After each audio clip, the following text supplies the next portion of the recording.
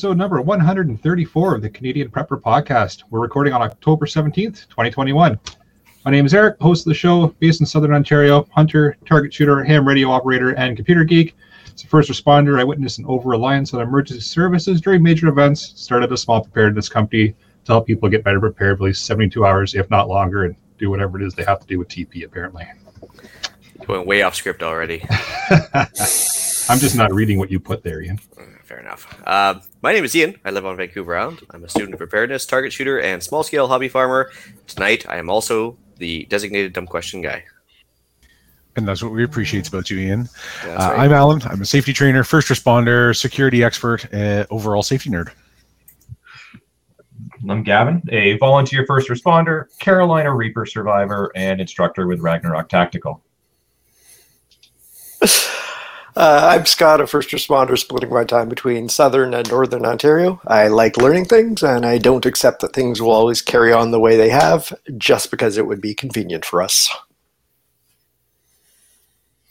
I'm Jeff. I'm based in Central Ontario. I'm a target shooter, still waiting for the ham radio quiz person to set my date so I can take my test. Sure, come the excuses. Yeah, well, Wednesday's supposed to be the day. He said that last week, so we'll see. A lot of Wednesdays have come and gone, Jeff. It's always Wednesday. Yeah, well, in my case, every day's a Wednesday. Oh, yeah. Or a Saturday, or a Sunday. Yeah, says the retired guy. Must be nice. I'm Brad. I'm from Eastern Ontario. I've been in preparedness in some way, shape, or form since the ice storm of '98, and I'm constantly trying to better myself. Want to help support the show and keep the Canadian Prepper Podcast on the air? Buy some swag. We have both the Canadian Prepper Podcast t-shirt and the tactical Velcro patch at www.prepperpodcast.ca. All proceeds help keep the lights on and the wood gasifier fueled. I don't know if you saw that article about the wood gasifier. We'll get back to that, but it was a cool one today. If you're enjoying the show, please take a few minutes to like us on Facebook and submit a review on iTunes. Also, we want your feedback, good or bad, or if there's just a topic you want us to cover. You can email us at feedback@prepperpodcast.ca. Also, check out our new Discord server. The link is in the show notes and in the live chat. And apparently I'm not allowed to post at the Facebook live chat. That's getting rejected. Okie dokie. Have you given your donations to the Zuckerberg? Because maybe that's the problem. I think we're probably going to get zucked. I don't know. Finally. It happens. Yeah, it happens to the best of us. And us too, apparently. Yeah. Mm-hmm. All right. One So we've more got on some coagulated content for you in this episode. We're going to start off with some preparedness-related news articles. Next, we'll let you know what we've done for our preparedness since the last episode. Then we're going to get into the main topic of advanced first aid. Let's move into the news. Not a whole lot of terribly interesting things for me this week. Some of you may remember author Gary Paulson. He wrote a couple of novels, one being The Hatchet, the sequel to that being The River. They were about a young kid who was involved in a plane crash and managed to survive in the boreal forest in northern Ontario for several months. And he died. Anyways, so that was kind of sad. I have very specific memories of reading those books while I was unable to participate in things when I was a kid. I was laid up in a cast and couldn't play. So, yeah, there we go. That was some sad news, but it was, as all things happen, I guess he was 81 or 82 or something. So it was a reasonable time for him to go. He's Canadian as well, I'm assuming? I believe he was. Oh, cool.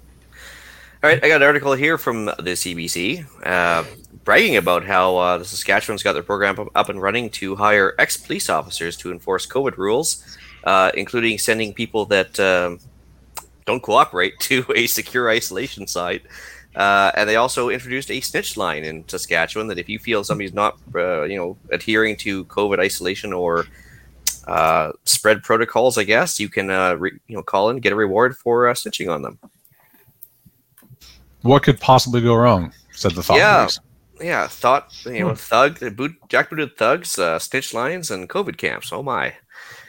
Anyway, supply chain issues. Lee Valley Tools did an article in the CBC as well saying they are looking at a 1-year backlog for any items that you may order.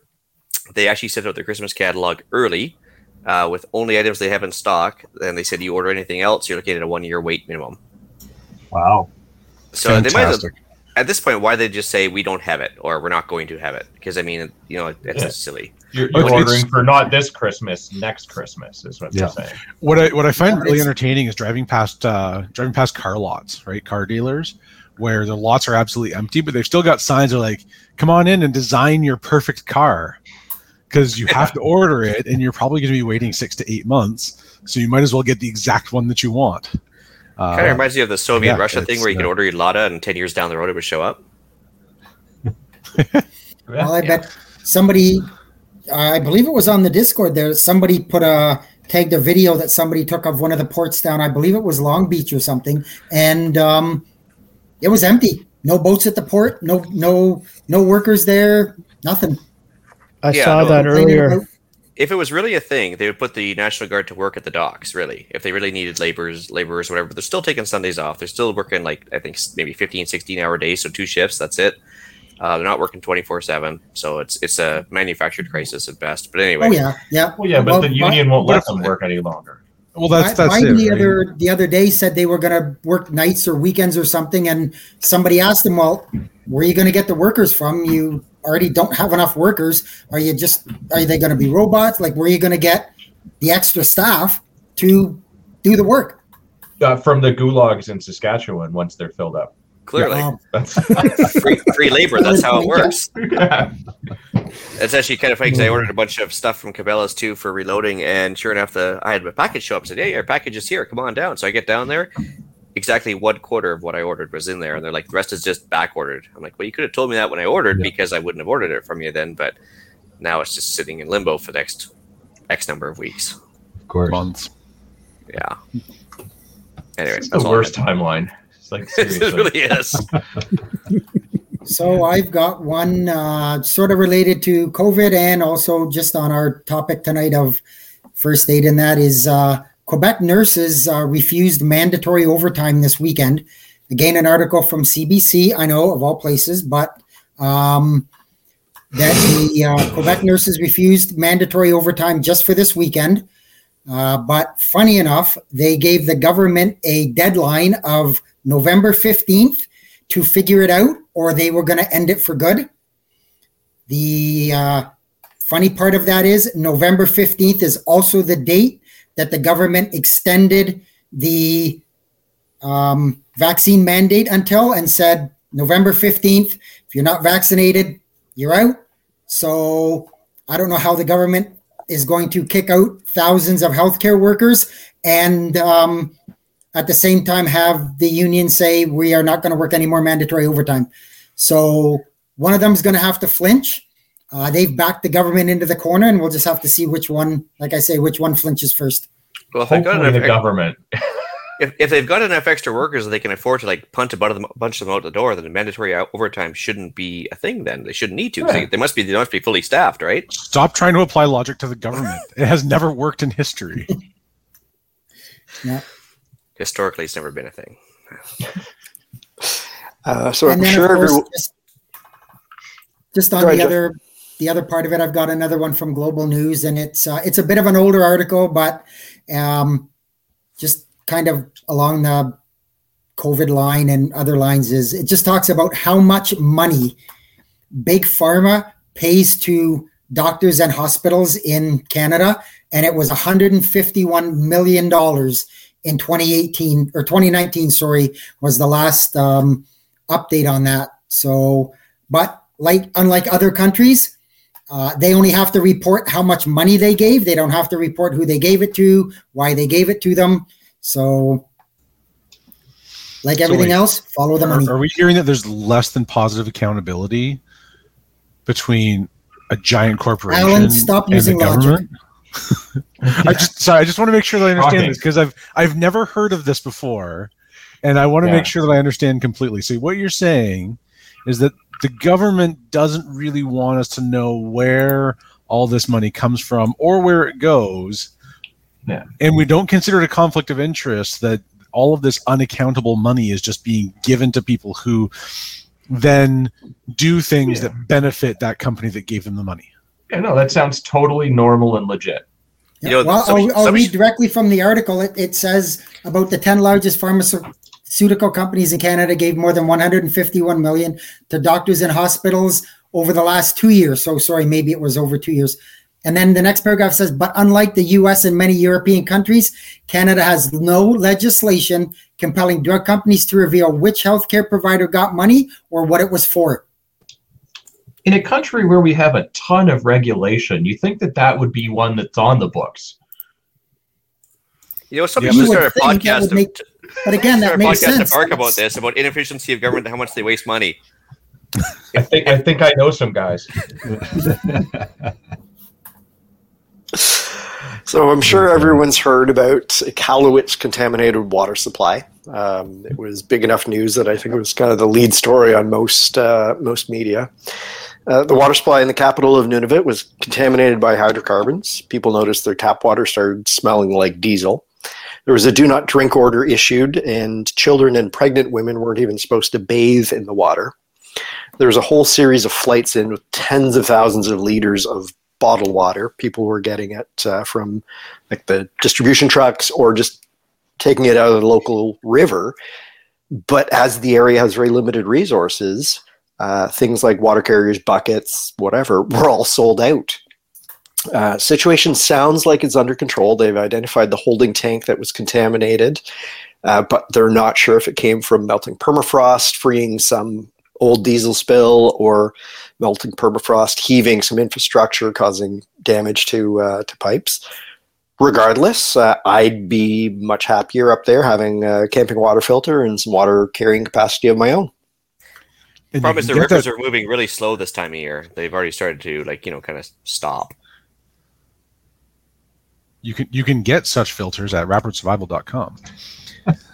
Not ones that filter also diesel and stuff. The chemicals. The good news is that if you can smell the diesel fuel in your water, you probably don't have COVID. That is true. Everything, right?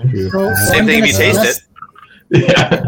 So I'm going to say then that some of the politicians up there maybe have COVID, because apparently the locals are saying they smelt it for several days before the government acknowledged that, we might have a problem. So. Well, I mean, it sounds to me like this is a problem they've been promising to fix for a long time. I think it was even an election promise in 2016, was it not? I think it was even an election promise not that long ago. Yeah. and possibly even before that as well.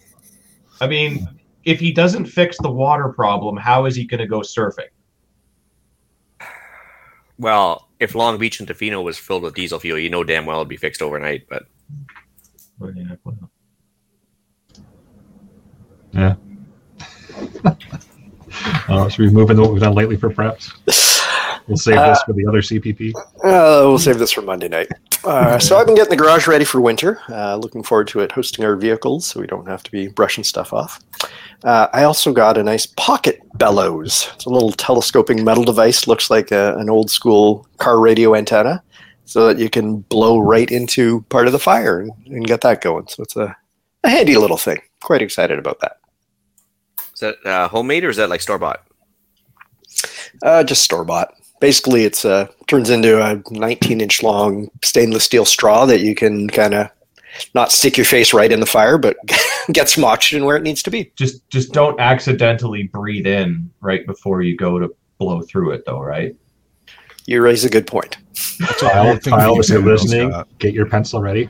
Yeah. No mention. All right. No what, that he might use it for his wood gasifier? No. Nope, didn't do it. I didn't say it. No. If fires give off, a certain chemical compound that, some people like to mention, but. Oh, boy. Hey, Brad. You're muted. Yep, sorry. Changed my wife's back brakes today. Friday night, we noticed a whole lot of scraping noise in her back brakes. And I normally don't do brakes at all. And this was the first time I've done anything to deal with brakes solo. And lo and behold, when I put everything back together, she drove around the block and she actually stopped. So I was quite happy. I did some more cleaning. That was the desired intent. Okay. Yes. Okay. I want to keep her around. I was going to say, I noticed you made her test it, not you. Well, I mean, he does have insurance, so Yes. just in case. Absolutely. I did a whole lot more cleaning up in my yard, and I cleaned up in my shed, getting ready for those winter projects we were talking about earlier. Make sure I had room to be able to walk around and find everything I needed to do, and had a horrible yesterday with all that rain that came down. That put a damper on a bunch of stuff. So, that's about all I did. So I ended up, I guess it is for preps because water is kind of important. So I ended up having a leak in my water system at my house. I got up one morning and there was water in a place that it should not have been. So I ended up with a leak in my expansion tank. So only a couple minor hiccups, an extra run to Home Depot because I bought the wrong size piece that I needed to install. But outside of that, I am not complaining for my first attempt at a major plumbing issue. I did have somebody come over and kind of look over my shoulder to make sure that I wasn't really doing anything I shouldn't be doing. And I'm actually pretty happy how it worked out. I picked up a gently used tank and an almost brand new pump for about half the price of a brand new one. So Nice. Good job. It's not officially a project unless you have to make multiple runs at Home Depot anyways. So. yeah. Right, for myself, and I don't think this counts for the stats either, Kyle, but I installed all new carbon monoxide and smoke detectors throughout the house. So it's time to replace them. And as I've mentioned, the last couple episodes, we're in the midst of renovations. So took them all down, put new ones up. And thanks to Alan for helping me place one of them, because I wasn't quite sure where the best location would be for it. So they're all up and operational now. Yeah, Everywhere is the right question. Is the right answer. There you go. Does that count for a stat? Maybe. Yeah. No, he's slightly reinforcing. baited. Yeah, slightly baited, but we'll give it a half stat. And then just before the show here, found and fixed a small short in the electrical system in the garage. So prevented having to use said smoke detectors for a while. What was it popping a breaker? What was going on? No, the lights in the garage were just randomly flickering, like they would work for a day or so and then not. And then I actually ran out to the beer fridge to grab a beer before showtime here and noticed the fridge wasn't running. So jiggled the cord there and heard some crackling in behind the electrical outlet. I was like, that's not good. And then the lights in the garage started flickering on and off again. I'm like, uh-oh. So that's killed the breaker. Ran out, and the one of the wires actually in the back of the electrical socket had worked its way out, and whoever put that outlet in to begin with stripped off way too much off of the wire, so it was touching the inside of the junction box, and all kinds of nastiness could have happened there. So pull it all apart, new outlet in, and everything's happy. Huh. Cool. Yeah, joys of home ownership. It's good to be able to fix your own stuff. It's nice. Yeah, it took about 10 minutes. It was great. Speaking of home ownership, so on top of coupled with my massive amount of absenteeism from here, I had bad internet when I went on the last episode, but got the local internet guy to show up, and sure enough, we discovered what the issue was. I had a 30 decibel loss going on the signal from the road to the router, basically. Turns out somewhere in the middle of one of the walls, the previous owner had put a 3-way cable splitter, and that said cable splitter had developed a short. And so I was basically getting no internet signal to the router. That was a problem. So slight problem, yeah. Yeah, so not so much for preps per se, but hey, we get to talk about preps thanks to my better internet. That's something. Well, I mean, and now you can also download all of your extracurricular activities at a much better rate to stockpile them for later. Well, like the field manuals and everything else. Yeah. Yes, it must. That's the only possibility. Only one. Clearly. Seriously. Clearly. Yeah. Well, and cat videos to laugh at. Well, yeah. You need entertainment. Just about to say that. You need entertainment. I'm not an animal. Yeah, come on. So I started my reloading process for the winter, and I'm gonna give myself a pat in the back for having a hoarding level of powder in the closet. So when my 3 cans of powder didn't show up there, I didn't have to stop. So I just carried on, did my thing, and I'll just have to wait for the said ordered powder to show up whenever they show up. So that's good. Got some of that done. Minor repairs to the golf clubs that had to be done because I had a rainy day outside, couldn't do much outside, so I thought I'd just go to the shop and work on some of those.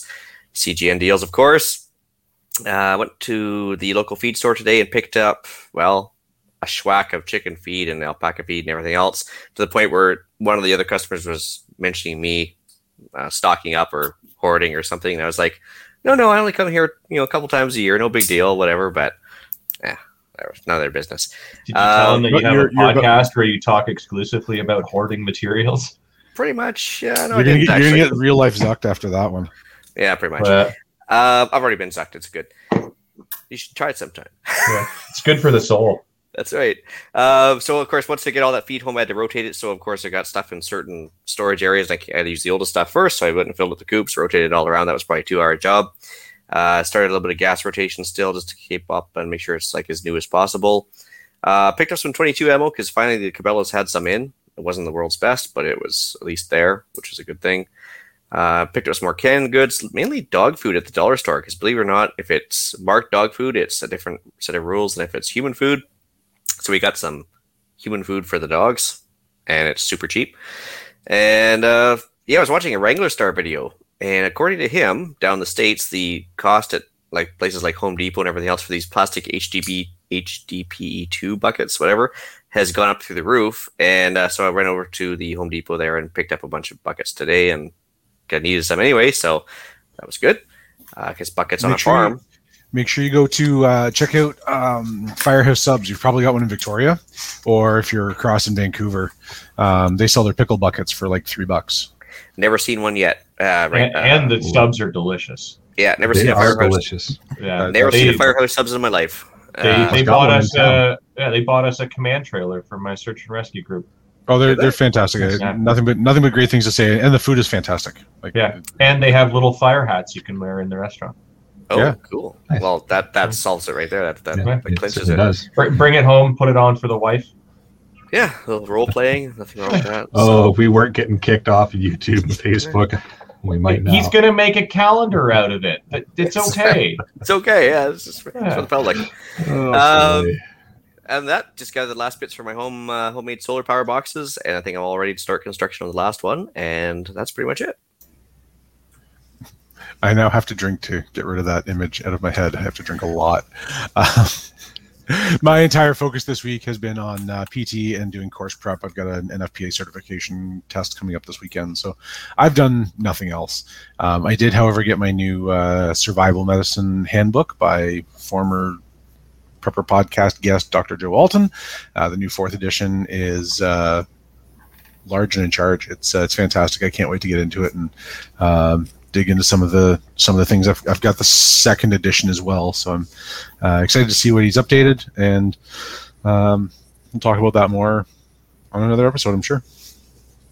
Yeah, I ordered mine today. It's coming tomorrow. Yeah, he's coming on next week to chat with us, so that'll be good.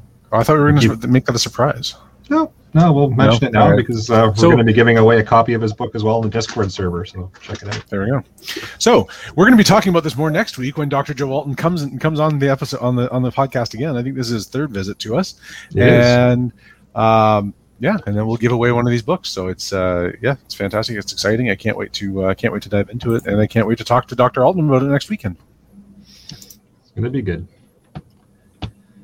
All right, we're doing the Wide Area Mag this week, Scott.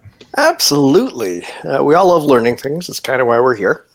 While there's some very intelligent people around here, present company excluded, there's lots of smart people out there with skills and talents that we want to learn from. So we want to hear from you at feedback@prepperpodcast.ca. I've been thinking about building some resiliency in vehicles, and while I'd love to buy a carbureted pickup truck from the 70s, where you can actually fix stuff, it'd probably be way more practical and space efficient to buy a replacement computer module for my current vehicle and just store it safely. So my question to our wider audience, how many of the little other computer units do you have to have in backup so that the main computer control would agree to work? I would hate to spend the money on the main computer for my vehicle and then sort of have one of the simple little peripheral units scuttle my whole plan. So someone out there knows about this stuff. Please let us know. Feedback at prepperpodcast.ca. Don't be intimidated. You don't have to be an expert on the air. Just tell us some things, even off air. If you have a great website or resource, just let us know. We're all here to learn stuff from like-minded people, so please share. Awesome. Before we get into the main topic, Denny has got a good point. We could make a new CPP calendar with that whole Firehouse Subs hat thing. Just so everybody keeps that visual in their I'm gonna order the Dalmatian suspenders today. I'm gonna wear the CPP hat. I'm gonna wear the hat and nothing else, and just like a little patch, a little CPP patch. I'd pay $1 for that calendar. Oh, here we go. I'm really hoping there's supply chain issues with the Dalmatian suspenders. Yeah, there's probably going to be some major supply chain issues for the calendar as a whole. Yeah. All right, let's move into the main topic, shall we? So I guess first thing, our usual disclaimer: this does not take the place of professional training. This is general information. It's some good things, a lot of experience-based advice, but not a substitute for actual training. And please get this validated by somebody who knows more than I do before you go off and do it. And certainly by someone that knows more than Ian does. Well, that's all of us, isn't it? Yeah. Based on the questions he asked. Yeah. So the topic we're going to talk about advanced first aid. So in general, in Ontario, there are a few levels of first aid that are beyond the emergency or standard that kind of deal with basics in an urban setting. So for those of you who are outside of Ontario, I can't comment on what those levels are. I know Alberta has like 1, 2, 3. I think BC has like a personal level and a couple of workplace levels. I forget the exact terminology. So I'm not going to pretend that this is universal. This is an Ontario. This section is Ontario standards, but you've got the 1 day, here's what CPR and choking is, and put a hand over bleeding, and that's it. And the 2 day that goes into a little bit more. That's those are your basic and advanced first aid. Above that, there are a few other levels out there. So probably two of the more common ones from the Red Cross are either wilderness first aid, which intends that help is coming, but you're 50 kilometers or more from advanced care. And then the Red Cross also has a professional responder, which is 2 levels: the first responder and emergency medical responder, or EMR. Those are like 40 and 80 hours respectively, that are a little bit more intense, get into a few more skills. A lot of that stuff is based on being in a team setting, so it's kind of geared towards firefighters, industrial responders, things like that. I know that there are a few places, Saskatchewan being one of them and Alberta being another, where they'll actually pair an EMR with a paramedic and do the driving. That's how most of the United States works. They have a different classification. They call it an EMT, or an emergency medical technician, and they'll put an EMT with a paramedic, and the EMT does the stepping and fetching and gets the tools and does the driving, while the paramedic does the medical intervention. So whether that ever comes to Ontario or not up for debate at this point. Not my problem. And then St. John Ambulance has one kind of advanced level called MFR, Medical First Responder, which is approximately 40 hours, approximately equivalent to the Red Cross's first responder level. There's also a Marine level that focuses a little bit more on kind of ongoing care. All of those things are, again, kind of intended for, you have a lot of gear available, you have a team available, and you are advancing the goal of getting that person to a hospital. That is a lot different from, you are off grid out in the middle of nowhere, there is no hospital. That's next week's episode. This week is what we can do now while we're waiting for an ambulance or waiting for extrication, whether that's a SAR team or a helicopter or whatever that's going to take you from where you are to where you're going. One of Ian's questions, and I hope he was joking about this, was about using tampons. There's a thing that's been going around for a really long time, and I kind of want it to die off, but I also really enjoy getting into these debates and watching some of frankly, the bullshit that goes on along with it. Tampons are not good for bullet holes. Period. Like, absolutely not. Under absolutely no circumstances is a tampon useful for that. Gavin could get far more into the ballistics than I can, but the entry wound will probably, the entry wound's kind of the size of your thumb, but once it gets into your body, it expands rather drastically and creates a much larger hole than the entry wound. So while you may be plugging the entry wound, you are not actually plugging the source of the bleeding and not actually stabilizing anything. So just don't do it. Go take a proper stop the bleed class. You can contact me or Gavin off air. We're both instructors. We'd both be happy to set one up in Southern Ontario for you. Tampons are Northern good. Ontario have gauze. We'll travel, right? Yeah. I guess it's really not that big a deal to go driving. It's not a lot of props.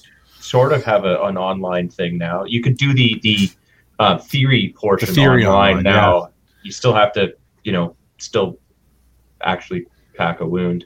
But yeah, no. Yes, don't use tampons. So what I'm getting at was triggering achieved. Yes, absolutely. Yeah, no, don't 100% without question.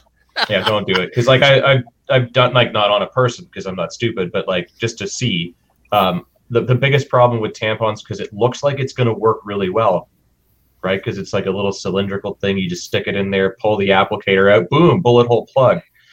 There's not enough material is the biggest problem with it. So I have the little wound cubes that I use for practicing and teaching stop the bleed on. And like you jam almost like an entire roll of gauze that's like 10 feet long in that thing. One singular tampon has nowhere near the material density that 10-foot roll of gauze does. You'd need like 8 or 9 tampons, because I tried it just to see like how many of these can I pack in here to get roughly the same, consistency as the gauze. Yeah, so you'd be using like the whole friggin' box. For the same money, you can buy a whole box of gauze that would pack, 10, 15 wounds, or wrap 10 or 15 burns, or all kinds of other stuff. Yeah, don't use tampons unless they're for nosebleeds or what they're actually nosebleeds. It's great for nosebleeds. Perfect for that. Yeah. Do you have any idea how hard it was to find a picture on the internet of somebody using a tampon for a wound? So I sent that one to you. That's all I could do. Okay, I'd like to introduce a motion that we refire Ian. Oh, we talked into that. All right. See you later. Oh boy, this is such a huge topic. You know what, Scott? You've got like 35 paragraphs in here. Why don't you start on that? So I was chewing on thinking about the curriculum for advanced first aid, and then I looking at the definitions that you put above. And then it occurred to me that this podcast is all about people who are looking to be more self-sufficient, self-reliant, in the event that normal isn't a thing anymore. So that being said, the more knowledge we all have, the better, even if it's things we can't or shouldn't do or use, while better options of ambulances or hospitals are available. So good advanced first aid starts with good standard first aid. So starting with basic anatomy, standard first aid, then moving to advanced first aid is just the natural progression of that learning process. I love the marine first aid approach, which is very applicable in our SHTF scenarios where we'd all be in little boats away from help. Keeping infections to a minimum and preventing little problems from becoming big ones. Again, that's a lot of the stuff we'll talk about next week. Regardless of all this, training and knowledge can be very helpful in our normal lives, especially when most of us are interested in pursuing outdoor activities. So I thought I'd pick a few high points. Tourniquets. The general consensus is that improvised ones don't do the job of a purpose-built one. They have to go on uncomfortably tight. One of the best training courses I've ever done was a precursor to the Stop the Bleed courses that are currently available, as these guys are saying. The instructors had spray bottles full of fake blood and would keep soaking the area until you had that tourniquet absolutely cranked. You ease the pressure off upstream from that blood vessel where the wound is. So typically you're like kneeling on the patient's groin while you're cranking the tourniquet on. As soon as you sort of and that's also been found to be largely ineffective. Well, don't delay the other steps in order to get that pressure on there in the first place. Oh, absolutely. It's just kind of something to do while you're doing the useful parts. Yeah, and just cranking it. We all have the habit of tensing our muscles as that tourniquet is applied. So when we relax afterwards, we inadvertently loosen the tourniquet. Hence the need for that second bit of tightening. Leave it on, leave it tight. It has to be uncomfortable. Don't loosen it to check anything. There's no sense in knocking loose the blood clot that the body's been working on at the site of the injury below that tourniquet and making the body start the process over with less blood. That's the part that frustrates me the most about all of this whole tourniquet stuff. And I get, like, as we progress, we understand more and everything, but hearing, supposed medical professionals that have more pieces of paper and more expensive pieces of paper than I do talk about, like, oh, you need to let that off every hour and you need to do this and no, you just crank that thing on as tight as you can and you leave it. You do not touch that until somebody that actually has that piece of paper shows up and will do it, because then it's their responsibility and not yours anymore. And I'd rather be alive and having nerve damage or missing a leg than dead any day. That's for sure. And the big thing is like what happens after you apply the tourniquet, and the reality is that person, if they've got that level of hemorrhaging where you think it's necessary, they need to be going to the hospital right away, because the only way to solve that problem is to reattach the things that have been severed to cause the bleeding. The basics of life: air goes in and out, blood goes round and round, and any deviation is bad. Yeah. If blood is not going round and round because we've cut that off or we've cut it open, that needs to be healed and sewn shut before the tourniquet can be removed, right? Or you have to have another plan in place. So you're putting that on with the full intent that it's going to be uncomfortable, it's going to suck, but it buys the medical team time to repair that artery, to repair the wound, and then that person stops losing their blood. And I think this is one of the biggest problems with standard first aid is they kind of neglect to explain to you that what you're doing, and this is mostly in CPR, because for bleeding they're like, just apply pressure, which is not going to work, but like you're prolonging the window of that person surviving so that actual medical people can show up with the tools and the knowledge to actually do something that is going to save that person's life. You're just making that window of time longer. Absolutely. With CPR, like, very, very few people have actually been brought back to life by you pounding on their chest. It's you're advancing the clock for them. You're pausing the death clock, and the exact same thing goes with trauma. With bleeding. And this is when you do your standard first aid, they do the ABCs, right? So airway, breathing, circulation. So C being circulation is the bleeding part of it. When you go to more advanced levels of first aid, you start leaving the whole ABC thing behind and go with March or some other ones where the M is massive hemorrhage or massive bleed. You deal with that first, because you will bleed out and die and not be able to be brought back to life a lot faster than you will die from not having oxygen. So if you don't stop that bleeding thing immediately, the other things don't matter. Well, and what we tend to get lost in is, if I do my airway, then breathing, then circulation, if I give that person 2 breaths because they're not breathing, my natural inclination, if I've done CPR training over the years, my natural inclination is then I get on the chest and start doing compressions. And you might just be pumping more blood, which is completely useless if you're just pumping blood out onto the ground. Eventually you run out of blood to pump. and you haven't solved anything. You've made the problem. You've sped up the problem instead of speeding up the solution. Yeah. No, I'm pretty sure I saw it in movie Wides where the guy like slammed his fist on the chest and said, "Come on, don't die." I mean, everything was reset. It was perfect, right? So the precordial That's thumb, how it works. it is a thing. It was actually taught in standard first aid up until the early 90s.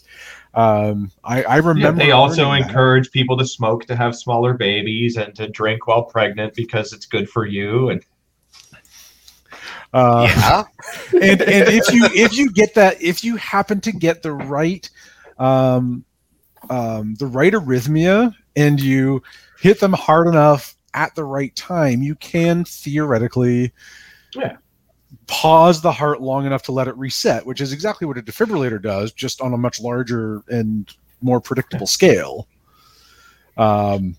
just like smacking a baby on the ass when it's born, right? It just Absolutely. starts Or hanging a baby upside down and smacking him in the ass when he's choking. Yeah. There's a time when it might work.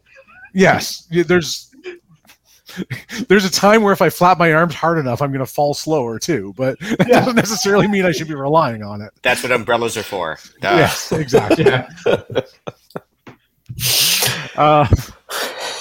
So one of the things that Scott wrote in here is that we write TK and the time on the patient's forehead.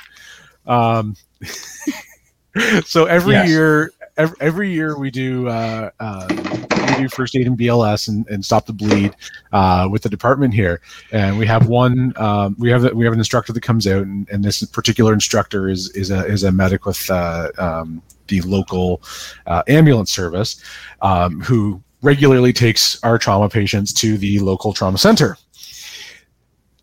And what I've heard is that allegedly the trauma team absolutely hates it when you do that.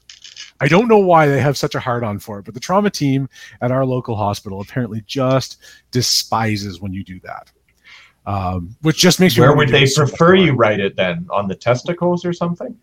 Well, they would prefer that you write the time right next to the tourniquet. But most commercial tourniquets actually have a spot to write the time on. Yeah, so exactly. There you go. So here's the problem with this nice white shiny thing. You mean this thing that you're putting right next to where all the blood's gushing out of? And your hands are covered in blood while you're doing that. So, like even the like so that model that and the skin Gavin's in the holding area up that there, they're telling you to write on is also all covered in blood and everything. Yeah, of course. So that particular model, that's called a CAT tourniquet or a combat application. The video, like the instructional video from the manufacturer for that, even they get blood all over that time strip. Oh yeah, and the one on the soft T is even worse. This is a canine soft T, but it's the same. So like it's just like a little off-white thing on the piece of a flap somewhere that's like, this is going to get even more covered in blood. Yeah. It's not going to work. Even with the best pens in the world, Sharpies, it's not going to work. You're still writing on the forehead. Yeah. I found it really interesting that like every year this particular medic comes out and this particular medic says like, don't ever do this. They absolutely hate it, which just makes me want to do it so much more. And like the one, I'm gonna just start doing it. I'm gonna write the time on the forehead when there's not even a tourniquet, like just for like. So we the only time that I've ever actually applied a tourniquet in the field, that's exactly what we did. And it was actually the medic, like one of the responding medics that asked that did that. And then the orange copter came in and said, "What the hell is this?" And then we said, "Well, we didn't have anywhere else to put it because the person was in really rough shape." And he said, "Well, I suppose that makes sense. If they don't have a forehead, there's probably no point in doing any of this. So here we go." Yeah. If they don't have a forehead, you probably don't. You can probably save your tourniquets for the next time. Yeah. Maybe go and retake the first aid classes again because you've missed something. Yeah, exactly. So let's talk needle decompression there. Scott. Chest needles are so much fun. If you've seen the movie Three Kings with George Clooney, there's a great example there. Lungs are this spongy consistency. They're only connected and opening is to the windpipe, the trachea, and they're actually held to the inside of the chest wall by suction. So if you damage the lungs and air is escaping from the inside of the lungs into that space between the lung and the chest wall, the suction decreases, and then the lung collapses under its own elastic force. We call this a tension pneumothorax, and it really, really needs medical attention. So putting a chest needle in helps remove some of that escaped air from that pleural space, the space between the outside of the lung and inside of the chest wall, so that that patient's still going to end up needing a chest tube in serious cases. It can happen by injury, particularly pressure-related injuries like scuba diving. If you hold your breath on the way up and that air expands and you injure the lung from the inside. It can happen from localized trauma, or it can actually happen spontaneously, particularly in very tall, thin people. They're just more subject to it. Here we're getting another into reason why being a fat guy is good. There you go. Harder to kidnap, harder to stab, less prone to spontaneous tension pneumothorax. Drought and famine resistant. Serious question. I actually swear to God I won't troll you this time. Sure. Tension pneumothorax. Is it excess pressure or lack of pressure in the plenum or plural space? Pleural space. Thank you.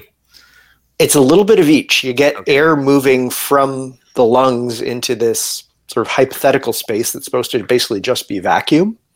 So you end up building pressure, and then the elastic lungs start collapsing. So you have all this air inside your chest, but it's not inside the lungs where the gas exchange is supposed to happen. So as a result, it kind of collapses the lungs. It can push things over to one side. And it's a major, major problem that will, depending how bad it is, it can kill people pretty quickly. It's a really invasive medical procedure, but the reason I brought it up is just understanding it is kind of useful in this context. So, quite frankly, I was too distracted by Marky Mark's bad acting than to actually worry about the science behind it. So. That was an excellent movie. Do not badmouth it. But yeah, I mean, it is a little invasive. You are sticking a needle into the chest through the chest wall and letting some air out. But yeah, I mean, it looks, for those of the, viewing audience, I've got one in my hand right here. It's a little, I'm not going to pull the thing out because this is sterilized and, part of my kit. But yeah, So it's essentially a 14 gauge needle that basically creates another outlet for the air that gets into the space where it's not supposed to be, and so it's a bit of a vent. And those ones, yours, that has a one-way valve on it, right? I believe this does, yeah. So some of them do, some of them don't. Yeah. Same with chest seals. Some of them have a vent, some of them don't. Well, and this is where you start seeing people when you do like the chest seal and you've done your standard first aid and they stick the piece of plastic or credit card and tape it on 3 sides, and then you need to burp it and do all of that stuff. It's the same kind of thing. And that's actually not even taught at standard first aid anymore. That's up to wilderness and above now. Because apparently that's when I did it, wilderness was way lower than standard. It's been a while since because when I did wilderness first aid, it was like an 8-hour class, and like standard first aid is now like a day and a half. Yeah, 16 or something like that. Yeah. Well, it's 14 hours of teaching time if you do it the Red Cross way. Yeah. So take that however you like.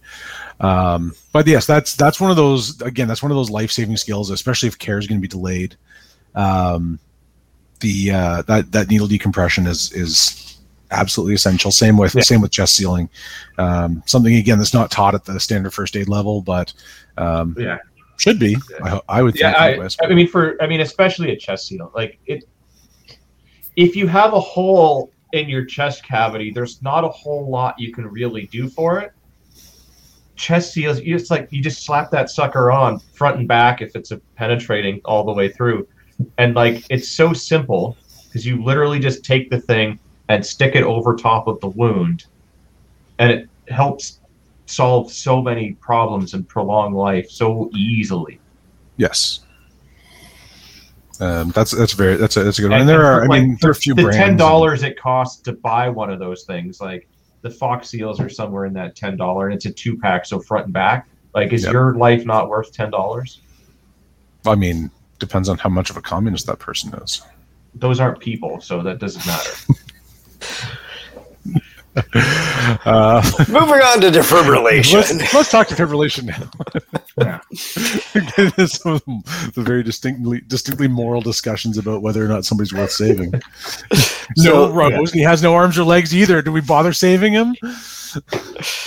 So the heart has a very organized electrical system that fires all the muscle tissues in a very specific way and with specific timing. Like the Which timing. Is why that pump doesn't always work, right? Well, exactly.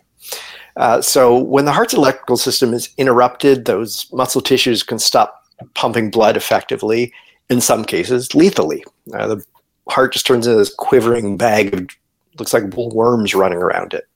So those two main lethal rhythms are called ventricular fibrillation, VFib, and ventricular tachycardia, VTAC. So the way I describe it to people, picture a lecture hall full of people talking amongst themselves, and the professor wants to start class trying to regain order, i.e. organized activity. So the professor grabs a textbook, slams it down on the front desk, and everyone shuts up just for a second or two. At that point, the prof can take control of the room and resume that organized activity rather than the chaos of a moment prior, right? That disorganized activity, the crowd talking, the defibrillator is the textbook slamming on the desk, and the professor is the normal activity taking over, sort of taking the room back. So most of the AED, automatic external defibrillators, are made to shock only those two shockable rhythms and have incredibly good safety margins built in. When a patient goes into a lethal rhythm, the ability of the heart to get shocked out of that rhythm and back to normal decreases with time. That is to say, the sooner the patient gets shocked, the better. And that's why they put defibrillators more and more commonly in high-risk places, venues like gyms, arenas, public theaters, and quite frankly, a lot of places, just a liability thing. If a dentist's office doesn't want to spend the money on a defibrillator, something happens, they kind of look stupid. So a bystander starting CPR and using a defibrillator as soon as possible has a much greater chance of, quote unquote, restarting the heart than a first responder defib, which is only arriving at the scene, 5 minutes, 8 minutes, 10 minutes after the fact. So most CPR courses teach AED usage just to make them less intimidating for people. Interestingly, you really can't screw it up. Yeah, they're the worst you can do is put the pads in the wrong place, and it just won't shock. Yeah, like if it can't find the rhythm, it simply won't shock. Like you cannot hurt somebody with it. The worst you're doing is giving them a bit of a chest wax. And the new ones are, almost idiot proof. It's pictures that clearly show where to stick the things, and they even talk to you now. They talk. They have it. It'll say push the flashing orange button, and even if you're colorblind, you can't tell that it's orange. There's only one thing flashing. Yeah. And they won't even dispense a shock unless there's actually a problem too. Right? Exactly. Yeah, exactly. And you genuinely can't screw it up. Please don't be afraid of trying these things. The automated external defibrillator was built for firefighters. If a firefighter can figure it out, any average person can figure it out, even cops.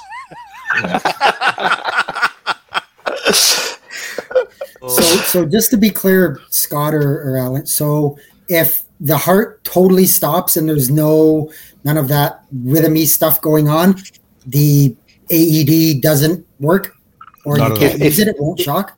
If the patient is flatline, so like the ECG you see on the screen on TV where they go from like a nice organized rhythm to just like instantly flatline, that's TV producers. That's not real life.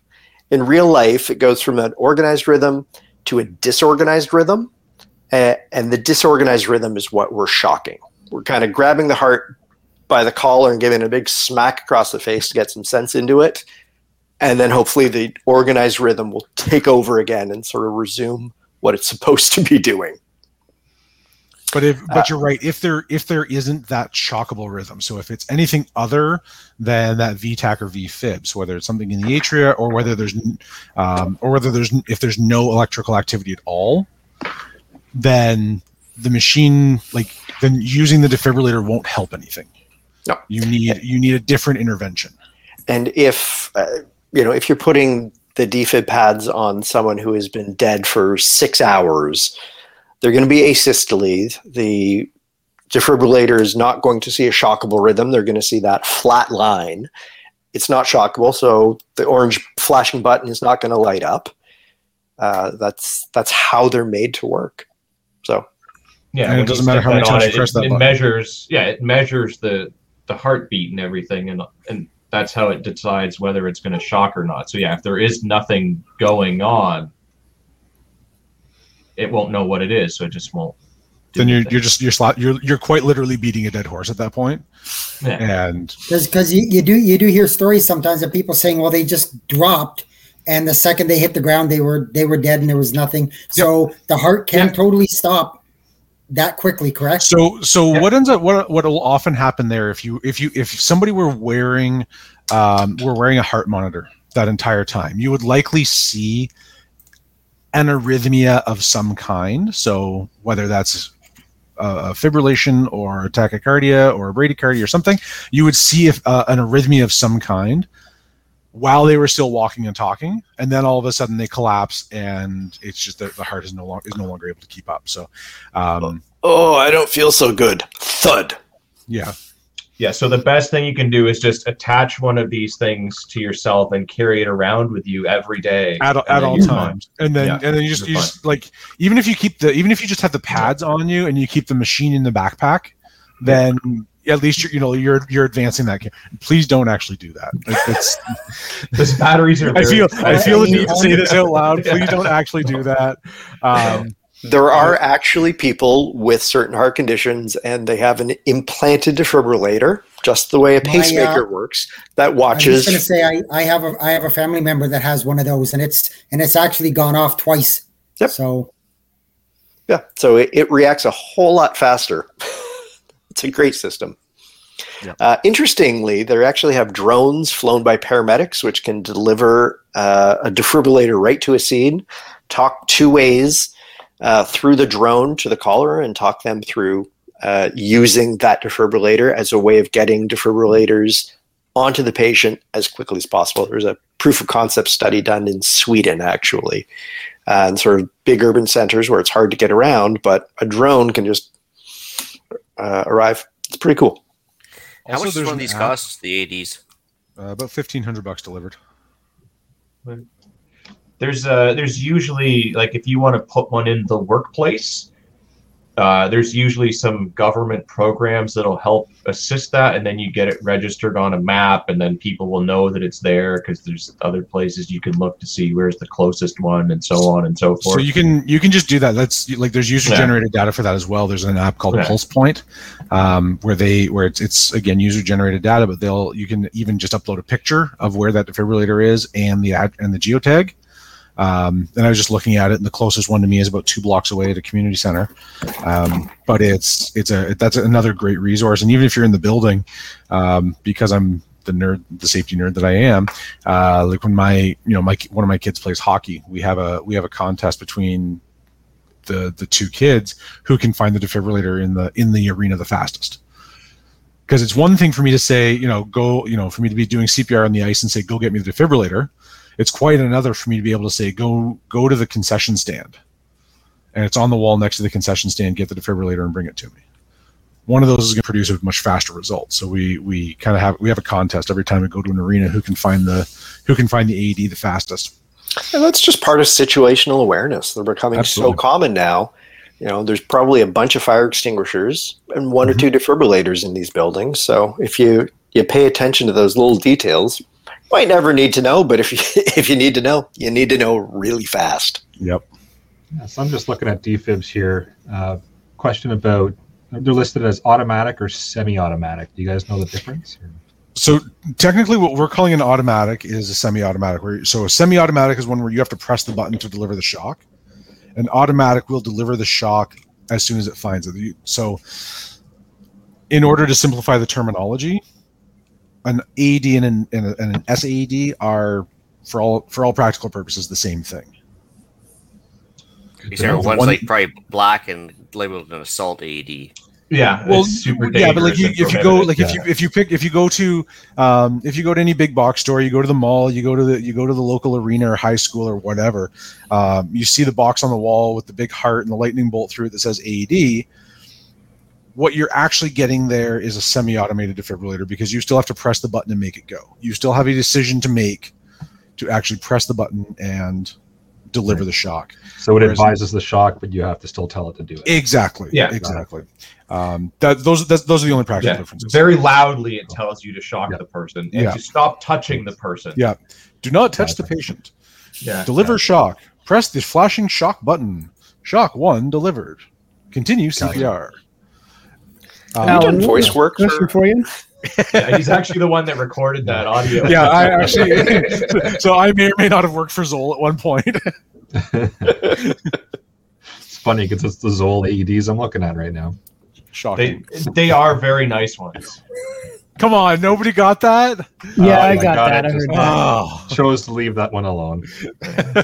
It only encourages you if we respond. I don't need encouraging. Alan, quick question. What was that app? What was that app again that you were? Pulse Point. Pulse Point? Pulse Point AED.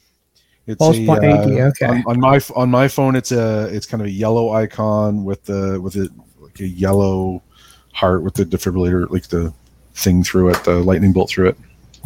If you are looking at getting one of those things, the pads do need to be replaced every couple of years because, like, the glue degrades or whatever. There are government programs, if you have one, to replace them.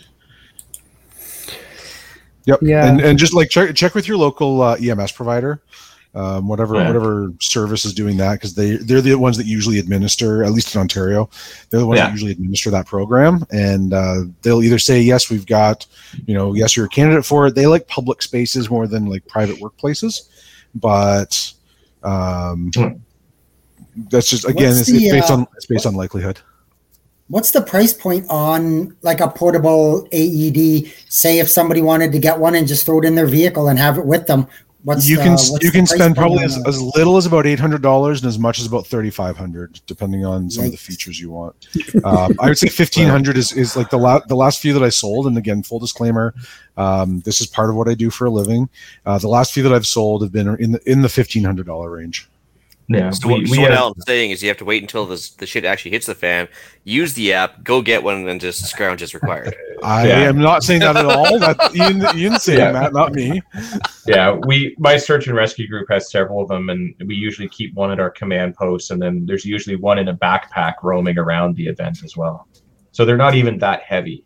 No, they're not. No, they're pretty tiny. They're surprisingly small. small. The Philips ones in particular are exceptionally small, and the Zoll ones have a bigger battery and a longer life. And most of them have a guarantee for 5 years, and most suppliers will provide pads for 5 years. So when you buy it, so if you've got they might have the pads might have 2 years on them, but you just send them back and get a new one. Or if you use it, they'll actually send you a complete replacement unit. You send them the old one, they'll refurbish it and send it back to you, because they like if it gets used, it needs to be serviced. Yeah, they are surprisingly you can't just recharge the battery. No. Well, I guess my turn finally. Yeah, what you got? All right, cool. So first of all, I put a link to the news article in the commentary for the YouTube, and basically it didn't have as much pizzazz as the other news articles today, but it's only 2 days old, and it's a global news article from Victoria, of all places. Now, this is during normal times without some sort of COVID peak happening or anything else. Man waited on the phone for 10 minutes, couldn't get through to 911, so he just drove himself to the hospital, and it was for something relatively serious. It wasn't life-threatening per se, but anyways, what I'm trying to get at is that normal times, ambulances are already in short supply, and staff, and everything else. So obviously the logistical train's already having a problem right now during normal times. Can you imagine what it'd be like in bad times? And that's why I'm kind of glad we actually did this program despite my shit talking you.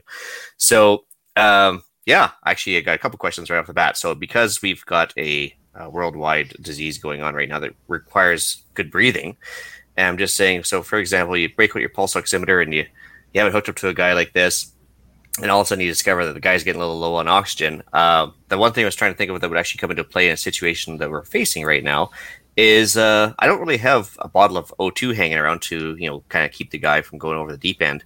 Sucks to suck. Yeah, and because it's an accelerant for one, and of course you have to get it replaced at a welding shop or something like that. Or not a welding shop. No, I think you it's would a probably bunch want of- medical oxygen for that. But I'm just saying, kind of dangerous. I'm just saying, and yeah, so bad idea. So I was actually looking at those like those old people style portable oxygen concentrators that actually aren't like bottled Absolutely. oxygen. They just Yep. So I was thinking, could you actually use a portable oxygen concentrator as an alternative to having like a bottle of O2 with 10 liters per 100%. minute going to the nose? Over and over. The challenge with those is that they don't produce like life-saving amounts of oxygen. They produce life-enhancing amounts of oxygen. Okay. So Also, you wouldn't want to if be. you're planning on administering oxygen in any way, maybe go take the class on how to do that, because there's some things that could go wrong.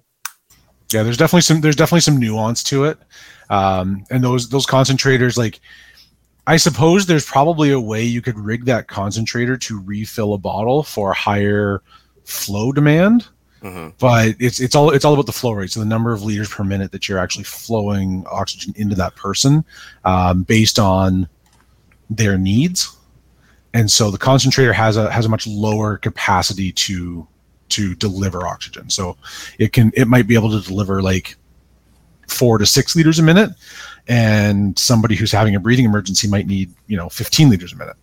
Yeah, at least And the it's something that'll concentrator take the just edge wouldn't. off.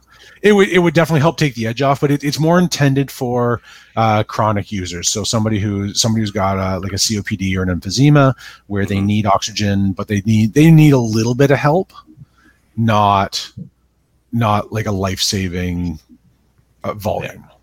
So the 21% oxygen in room air isn't quite enough for them. They need a little top up just to tilt the scale in their favor a bit. So 24, 28%, something like that, just to nudge them over. Those concentrators max out about 40% if they're kind of going full tilt. Cool. And they're electrically driven, right? There's no other parts required, just power. Just power, and a lot of them have a battery to them.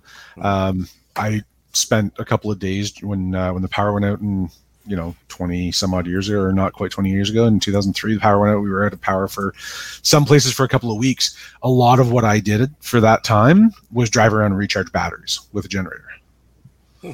So those who had chosen to request help, there's now a list that you can get on. If you have home oxygen, you can register with the local ambulance service and say, so that they know where you are, so that in the event that there is a long-term power outage, we can go to you and top up your oxygen, like top up your systems, rather than you having to call and say, I'm now out of oxygen and it's an emergency. We can prevent that by having that. And it's one of those totally voluntary things. It's not a mandatory list, because I know how much we love our names being on lists around here. But registration leads to confiscation. your lungs will not be confiscated. But it speeds up the process of knowing where to go, right? Where the highest priority people are going to be. Because if you can't breathe, nothing else matters. What was it? The Lung Association, that was their tagline for a lot of years. Asthma, yeah. Asthma Association, yeah. So and they got it right. Right? If you can't breathe, everybody close your mouth and plug one nostril and take a few deep breaths. It's really uncomfortable after a couple of moments. So if we can prevent that, that's what you can do by having your information readily available. And having backup supplies, because 2 is 1 and 1 is none. Yeah, so just get some oxygen tanks. Yeah. Just keep them away from your home. And not next to the wood stove or anything.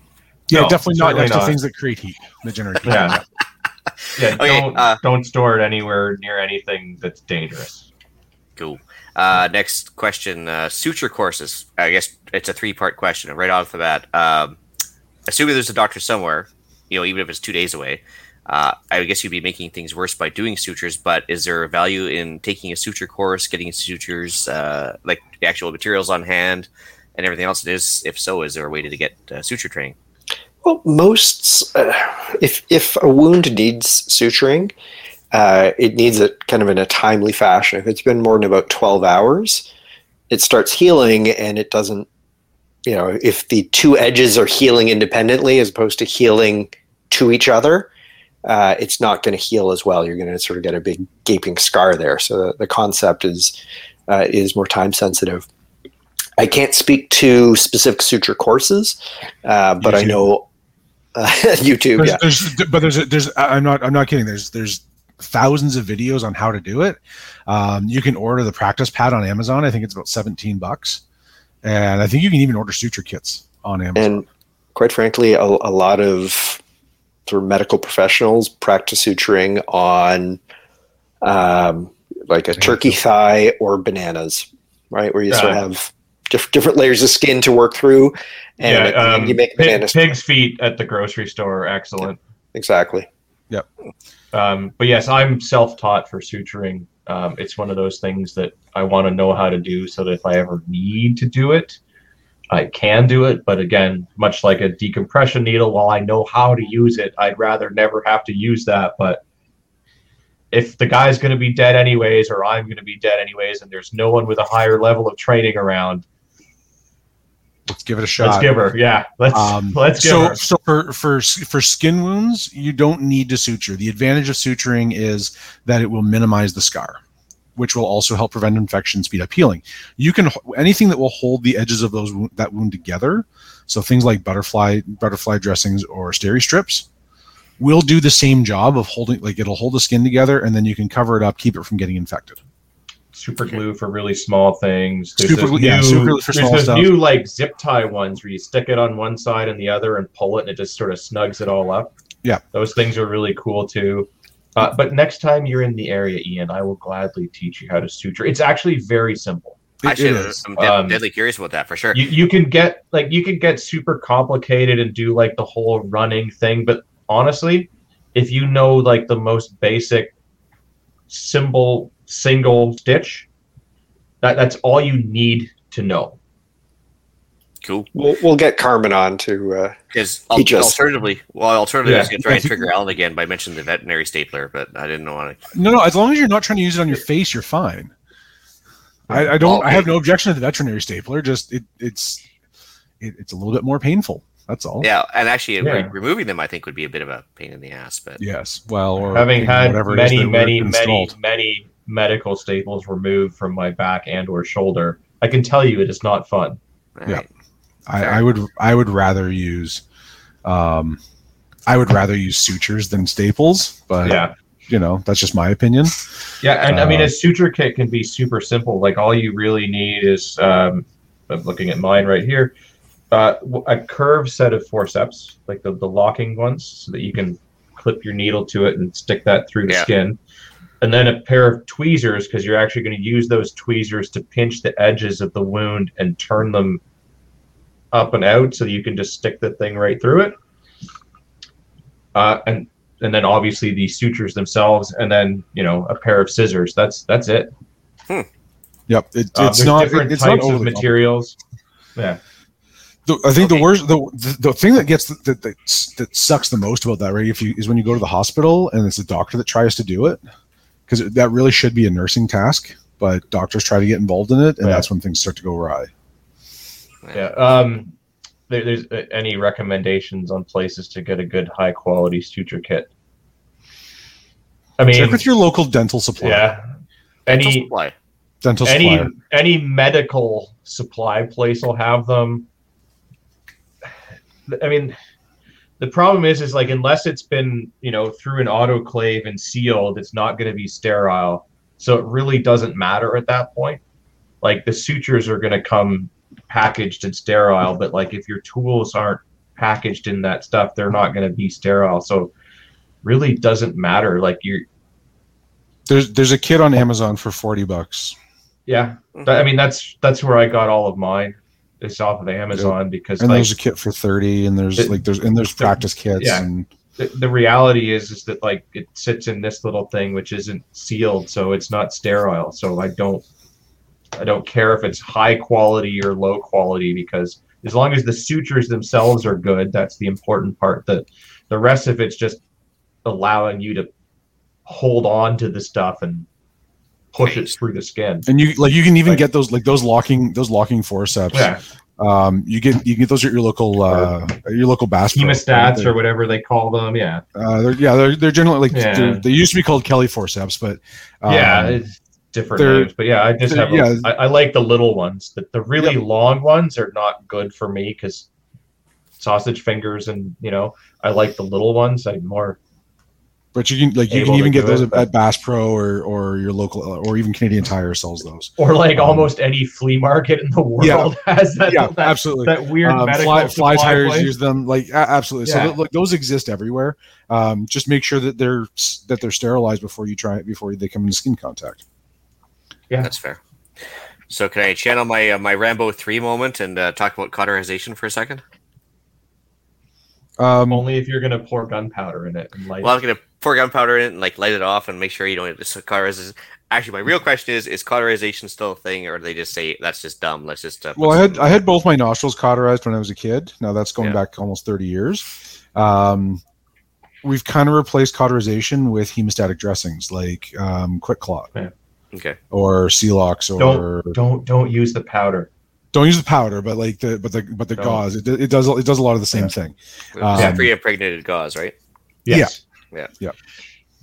The really good stuff has a little thin metal wire running through it, so when you go into the hospital and they X-ray you, if they forgot it inside, they'll see it and pull it out. Yeah, absolutely. Do I guess if a guy's going to die and you only have the powder, then use the powder. But if you're going to be buying something, don't buy the powder. It ends up blowing everywhere. It gets into places that it shouldn't, which is not good for you. Question I had actually from my family. EpiPens. So you're more than 50 kilometers away, more than a couple days away. Allergic reaction happens. Use your EpiPen. That's only good for about 10 minutes. Is there a problem with using more than one? No, nope. Not at all. Nope. You can kind of use it sequentially. That's part of the training is again too, is one is none. Use the next one 10 minutes later, but the idea is that it buys time for the antihistamines to kick in. So you're taking that and you're using the EpiPen, and then if you're not going straight to the hospital, you're taking Benadryl to go with it. Mm-hmm. And they were talking about Benadryl versus Allegra, just taking Allegra pill, because I think Benadryl had some side effects now as well. They're talking about. There's side effects to everything. Yeah, fair enough. It just makes you sleepy. Yeah, it's fine. Cool. I would go for something non-drowsy so that I can better assess your level of responsiveness. So back to the idea of tourniquets and stuff like that. So a guy's bleeding out. So say he's a little bit low on fluids. At what point in your first aid training does IV replacement fluids come in, like saline or anything else you have access to? That's kind of a challenging one. There's a couple of schools of thought. If you're pouring in saline, you're just diluting the clotting factors that are there. You're diluting the the oxygen carrying capacity of the blood that's there. So you're kind of artificially increasing the blood pressure, but it's not necessarily helping the patient. You're also lowering their body temperature. Yeah, you're putting cold water into them, which doesn't necessarily help. So the H in the March assessment is hypothermia. Yeah. So if your first aid kit doesn't have those hand warmer things and a reflective blanket, you're doing it wrong. Yeah. So the short answer is no. If they're losing a lot of blood, they need to stay hydrated, but you need to stop the bleeding first. And they need to rehydrate naturally and produce fresh blood on their own. So we build new blood all the damn time, right? I go and donate blood. I lose a pint and I've got it built back within an hour because I've got I've replaced my electrolytes and I'm drinking lots of water. Yeah. Just if you don't, jerky and a couple of bottles of water on you, and go, here you go. Pretty much. Yep. Cool.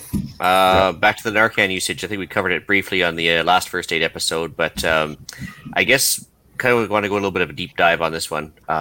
Simply the fact is that nobody really talks about what does Narcan actually counteract. Is it just fentanyl? Is it just meth? Is it carfentanil? Is it all the above? So not meth.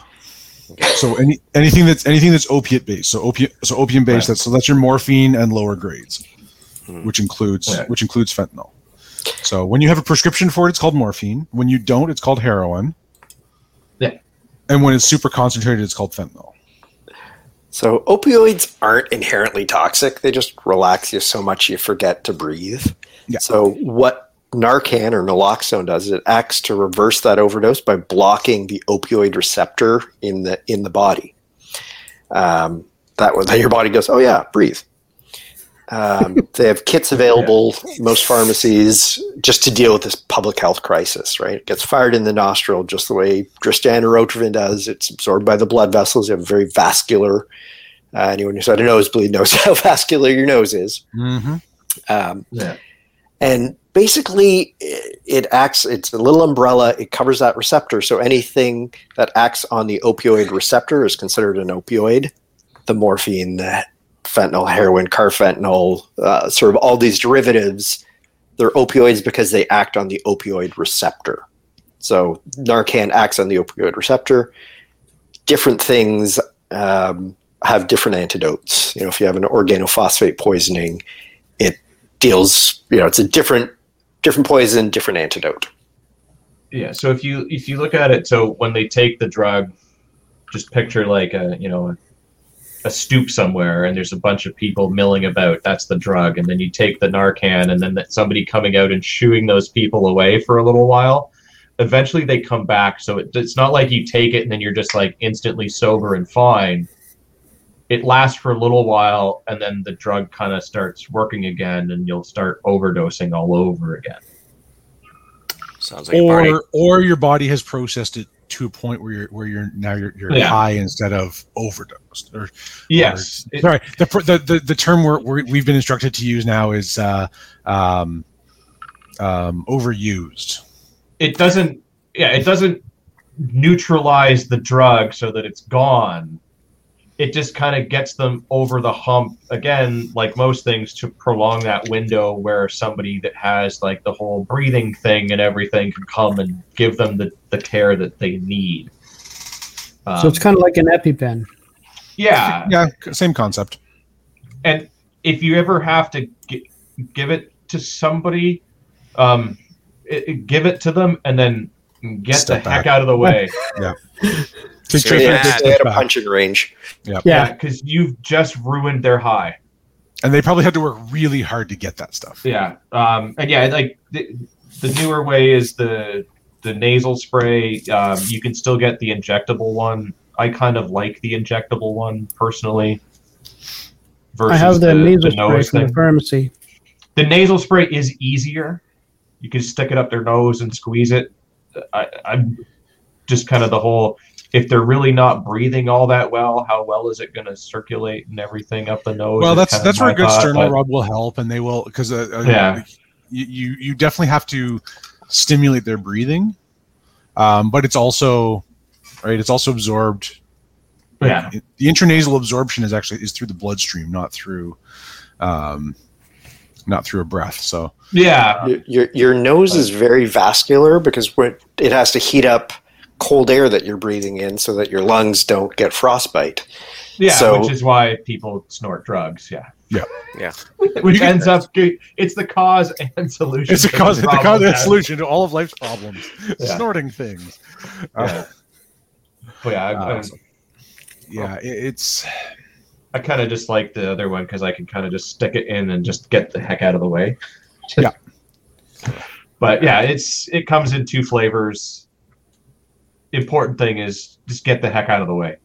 And I wish they actually had them more often around here. There's absolutely none in BC. I know you guys have them at pretty much every druggrestore there. There's just none available out here. Surprise, surprise, I guess. But anyway. Do you need me to mail you some? Yeah, I can just go get some at Shoppers. Yeah, it seems that way. That's for sure.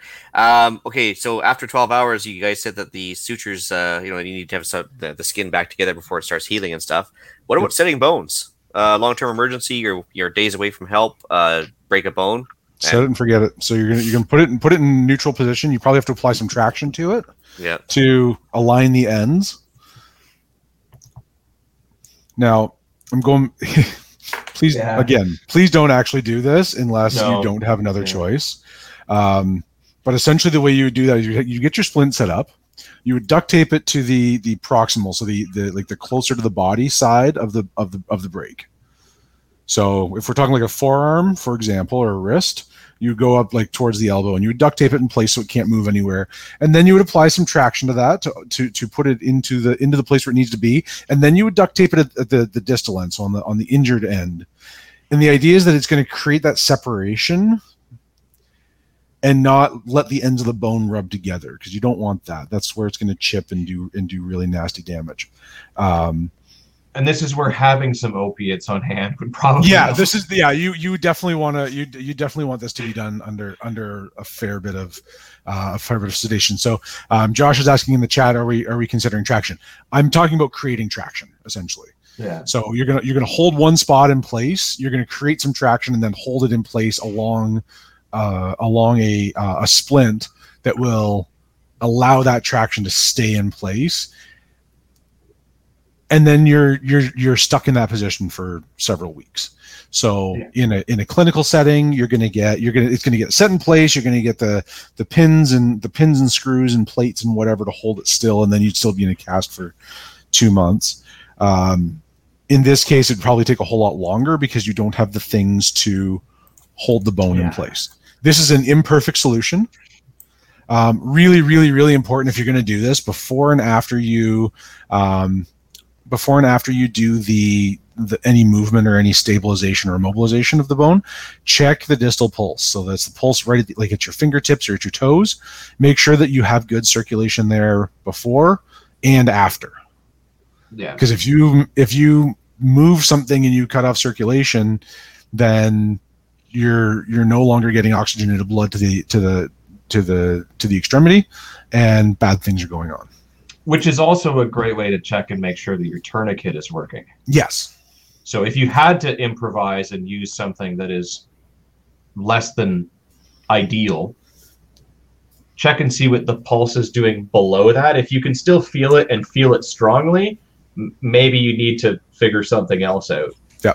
If you feel it and it's weak, that could be also a bad sign. But just crank that thing on there. But yeah, knowing how to feel a pulse, especially below an area, is good. Yeah, and you can do the nail bed test, right? So everybody can do this to yourselves, right? If you push down on your fingernail, it kind of turns white, and then when you let it go, it'll go back to its normal color within a couple of seconds. If it doesn't return back to its normal color, or if the fingernails are starting to look blue, that's a sign of reduced or missing circulation. Yeah.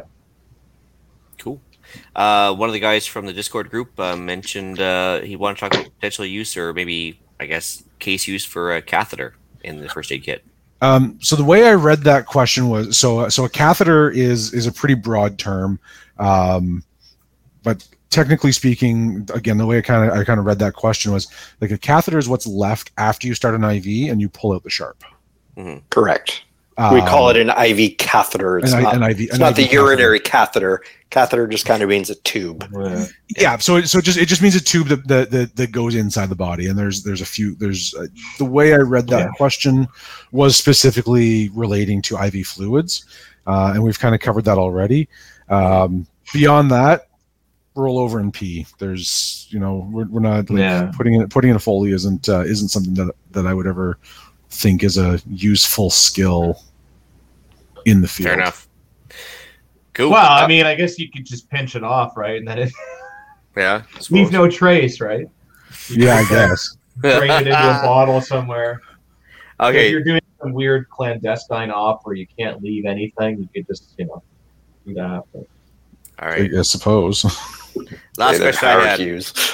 Yeah. So everybody's been talking about tourniquets because everybody likes to talk about the tactical stuff and everything else. But what's the most overlooked medical preps that people should have on hand but don't, like crutches or that type of thing? A little pen with a pupil gauge, like a pen light. Yep. And normally, as one of the tactical guys, all of the lumens is what you want. You don't want that with one of these.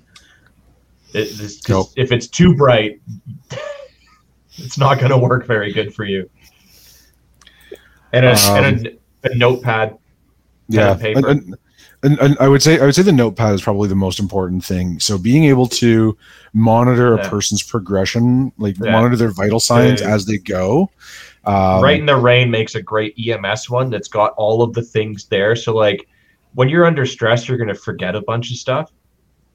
It prompts you by having the things saying, oh, what's the pulse? What's the oxygen saturation? What's the you can write those things down, which also, like, if the pulse oximeter is kind of a handy thing so that you don't have to sit there and like count their pulse. It'll tell you what that is, because like you kind of want to know what the oxygen saturation, especially if you're going to be giving them O2.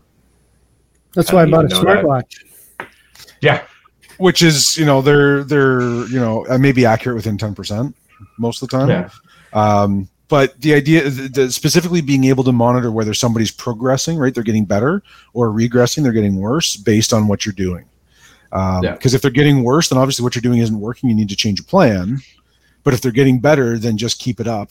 And the only way to know that is to monitor vital signs and symptoms and symptoms at set intervals. So in a short-term emergency, right, where maybe an hour waiting for an ambulance, if somebody's reasonably stable, you might do 2 or 3 sets of vitals. If we're talking about a long-term, right, where maybe 2 or 3 days, we're waiting for extraction, we're in the middle of Baffin Island, and it's going to take some time to get out, you might be doing vitals every hour instead. And that timeline is really dependent on what that person's condition is. So if they're saying that they're breathing okay, then that's great. I probably don't have to worry about that. But if they're saying that their breathing is a little bit labored, their oxygen saturation is right now it's at 95, but then in 15 minutes it's at 93, and then in an hour it's at like 90, then we can see that they're regressing, things are getting worse, and we need to intervene with that a little more actively. But without that information, you're just guessing. Mm-hmm. Yeah, and if you're going out in a group somewhere with a bunch of people, having some way to identify, because like mass casualty events is the thing that happens, and that's probably like definitely in the advanced medical care thing is handling more than one person at a time. Some way to identify. So I have a card that I keep in my first aid kit, and in my trauma kit I've got several. And then you can prioritize visually. It's nice and easy. This is one of the military ones, so it's got a nice big 1 in red, so like this is a priority 1. This guy needs to get seen immediately. And then a 2 and a 3 or whatever. You got to have some way of doing that with you and your group that everybody recognizes, and you need to know what your resources are, because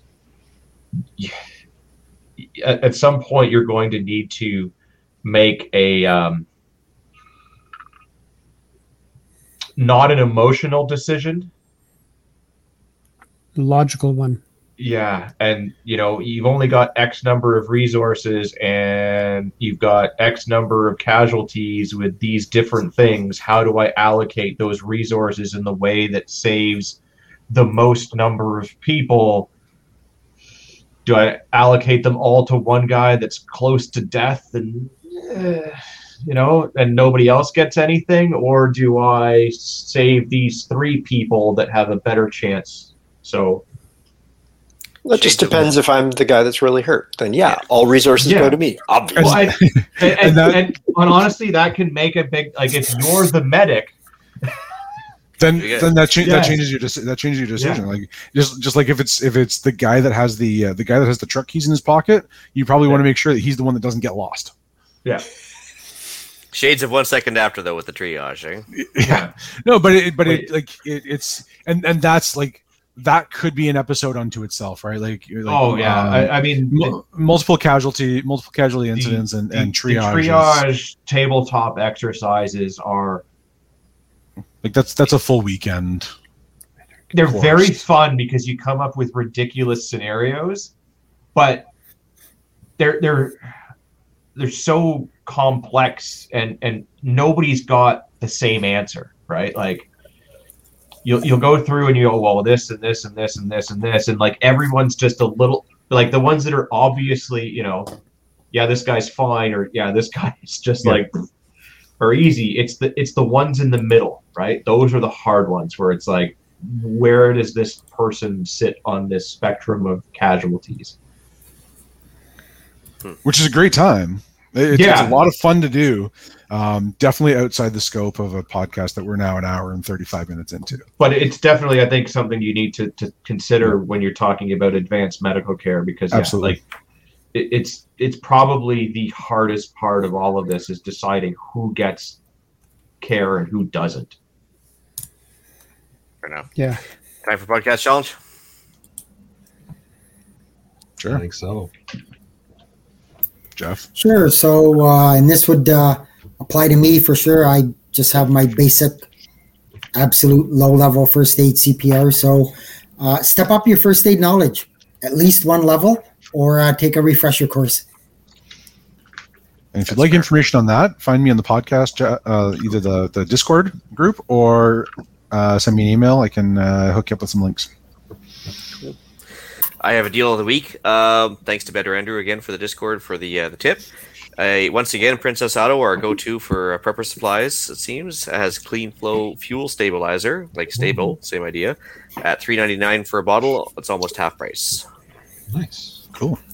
And if you happen to be on the Discord, he plopped a little video as well with that, where somebody did a test on fuel stabilizer with ethanol, and it's worth a look at. Cool. Gonna have to check that out. You'd be surprised, actually. Cool, let's get into some shout outs. So I got a quick shout out mentioning the Discord. Just a quick shout out to everybody who's joined and is actively sharing information. So the Discord's been out for about a week now, and we're up to 60 members, and there's been all kinds of good chat in there, and all kinds of good information. I even threw a quick getaway in there giveaway to test out, and giving out a couple of 18-in-1 little multi-tool wallet card things. So a couple winners of those I got to mail out. But I have one of those. It's fantastic. You were So lucky if you won one. Yeah, thanks everyone for joining and sharing all your information, because it's been fantastic to watch this grow in such a rapid succession in just a week. So Yeah, it's been a really good Appreciate back and everybody. forth with a lot of the guys. They've been really chatty, which is good. I got a shout out for the Island Mentor for the extra set of hands with logistics. He's been very helpful lately, and actually gave me a huge hand when I was actually away from the house for a week. So thank you very much. nice. So that's where you were. That's why you couldn't be bothered to show up for the show. Gotcha. Well, that and other reasons. But anyway, And I'll throw a shout out to my friend Rob for his help and guidance with my plumbing issue. Yeah, things worked out well, and I'm happy. So Awesome. As long as you're happy, Jeff. That's what really counts in my life. yeah, whatever. Still not a hand operator though. You know, you don't actually need a license to use one. Just use one legally. just saying. In theory, The license only matters if you get caught. Do we want to get kicked off Facebook tonight or not? I'm just saying, nothing is stopping you from operating one. Except the law. Yeah. well, operate That the is Faraday true. cage, and it'll never go Yeah, anywhere. yeah, exactly. Yeah, then it's Or, totally or legal. during an emergency, which is Exactly. also authorized. Yeah. And we're in a state of Aren't we emergency in a right state now. of emergency right now? Oh, this is terrible advice. Don't listen to us. Just don't. That's an interesting point. We'll have to discuss this off air. Yeah, I think we will. Yes, but again, terrible advice. Don't transmit unless you're licensed. Yeah, terrible. Just listen. Moving Like it's on. government, Just yeah. listen. Moving on. Email and iTunes reviews. So Darren G got some lids as a part of the podcast challenge for canning. So Awesome. Right on. very nice. They weren't easy to track down for a while there. So glad you were able to find some. Well done. And Alright, we'd love to see the final results. Drop it in the Discord. Send us an email with it. Love to see what you can. John sent us multiple emails. The first one this week was says, "Have y'all reviewed the Canadian issued MRE, which either called IMPs, aren't they, or something like that here? Yeah. It definitely is prepper applications, but it appears to have the best MRE spoon in the world. It does. I Can't confirm. have I eaten them? Yes. Have we reviewed them? No. Would you So- want to? No. So MREs are. I mean, MREs are good good when you need a lot of calories really quickly and you don't care what it tastes like, nor do you care about the specific nutritional value. Over more than about 2 or 3 days, most people that I know can't stomach them for any longer than that. It's not healthy food. Don't plan on that. It'll bridge a gap. That's about that. The Canadian ones do have a really good spoon, and some of them are interesting, like the poutine. My favorite thing about the Canadian ones is that it comes in, like, the American ones are all like plastic bag and like sealed from the element. The Canadian one comes in like a brown paper bag, like your mom packed you a lunch, and that's my favorite part about the whole thing.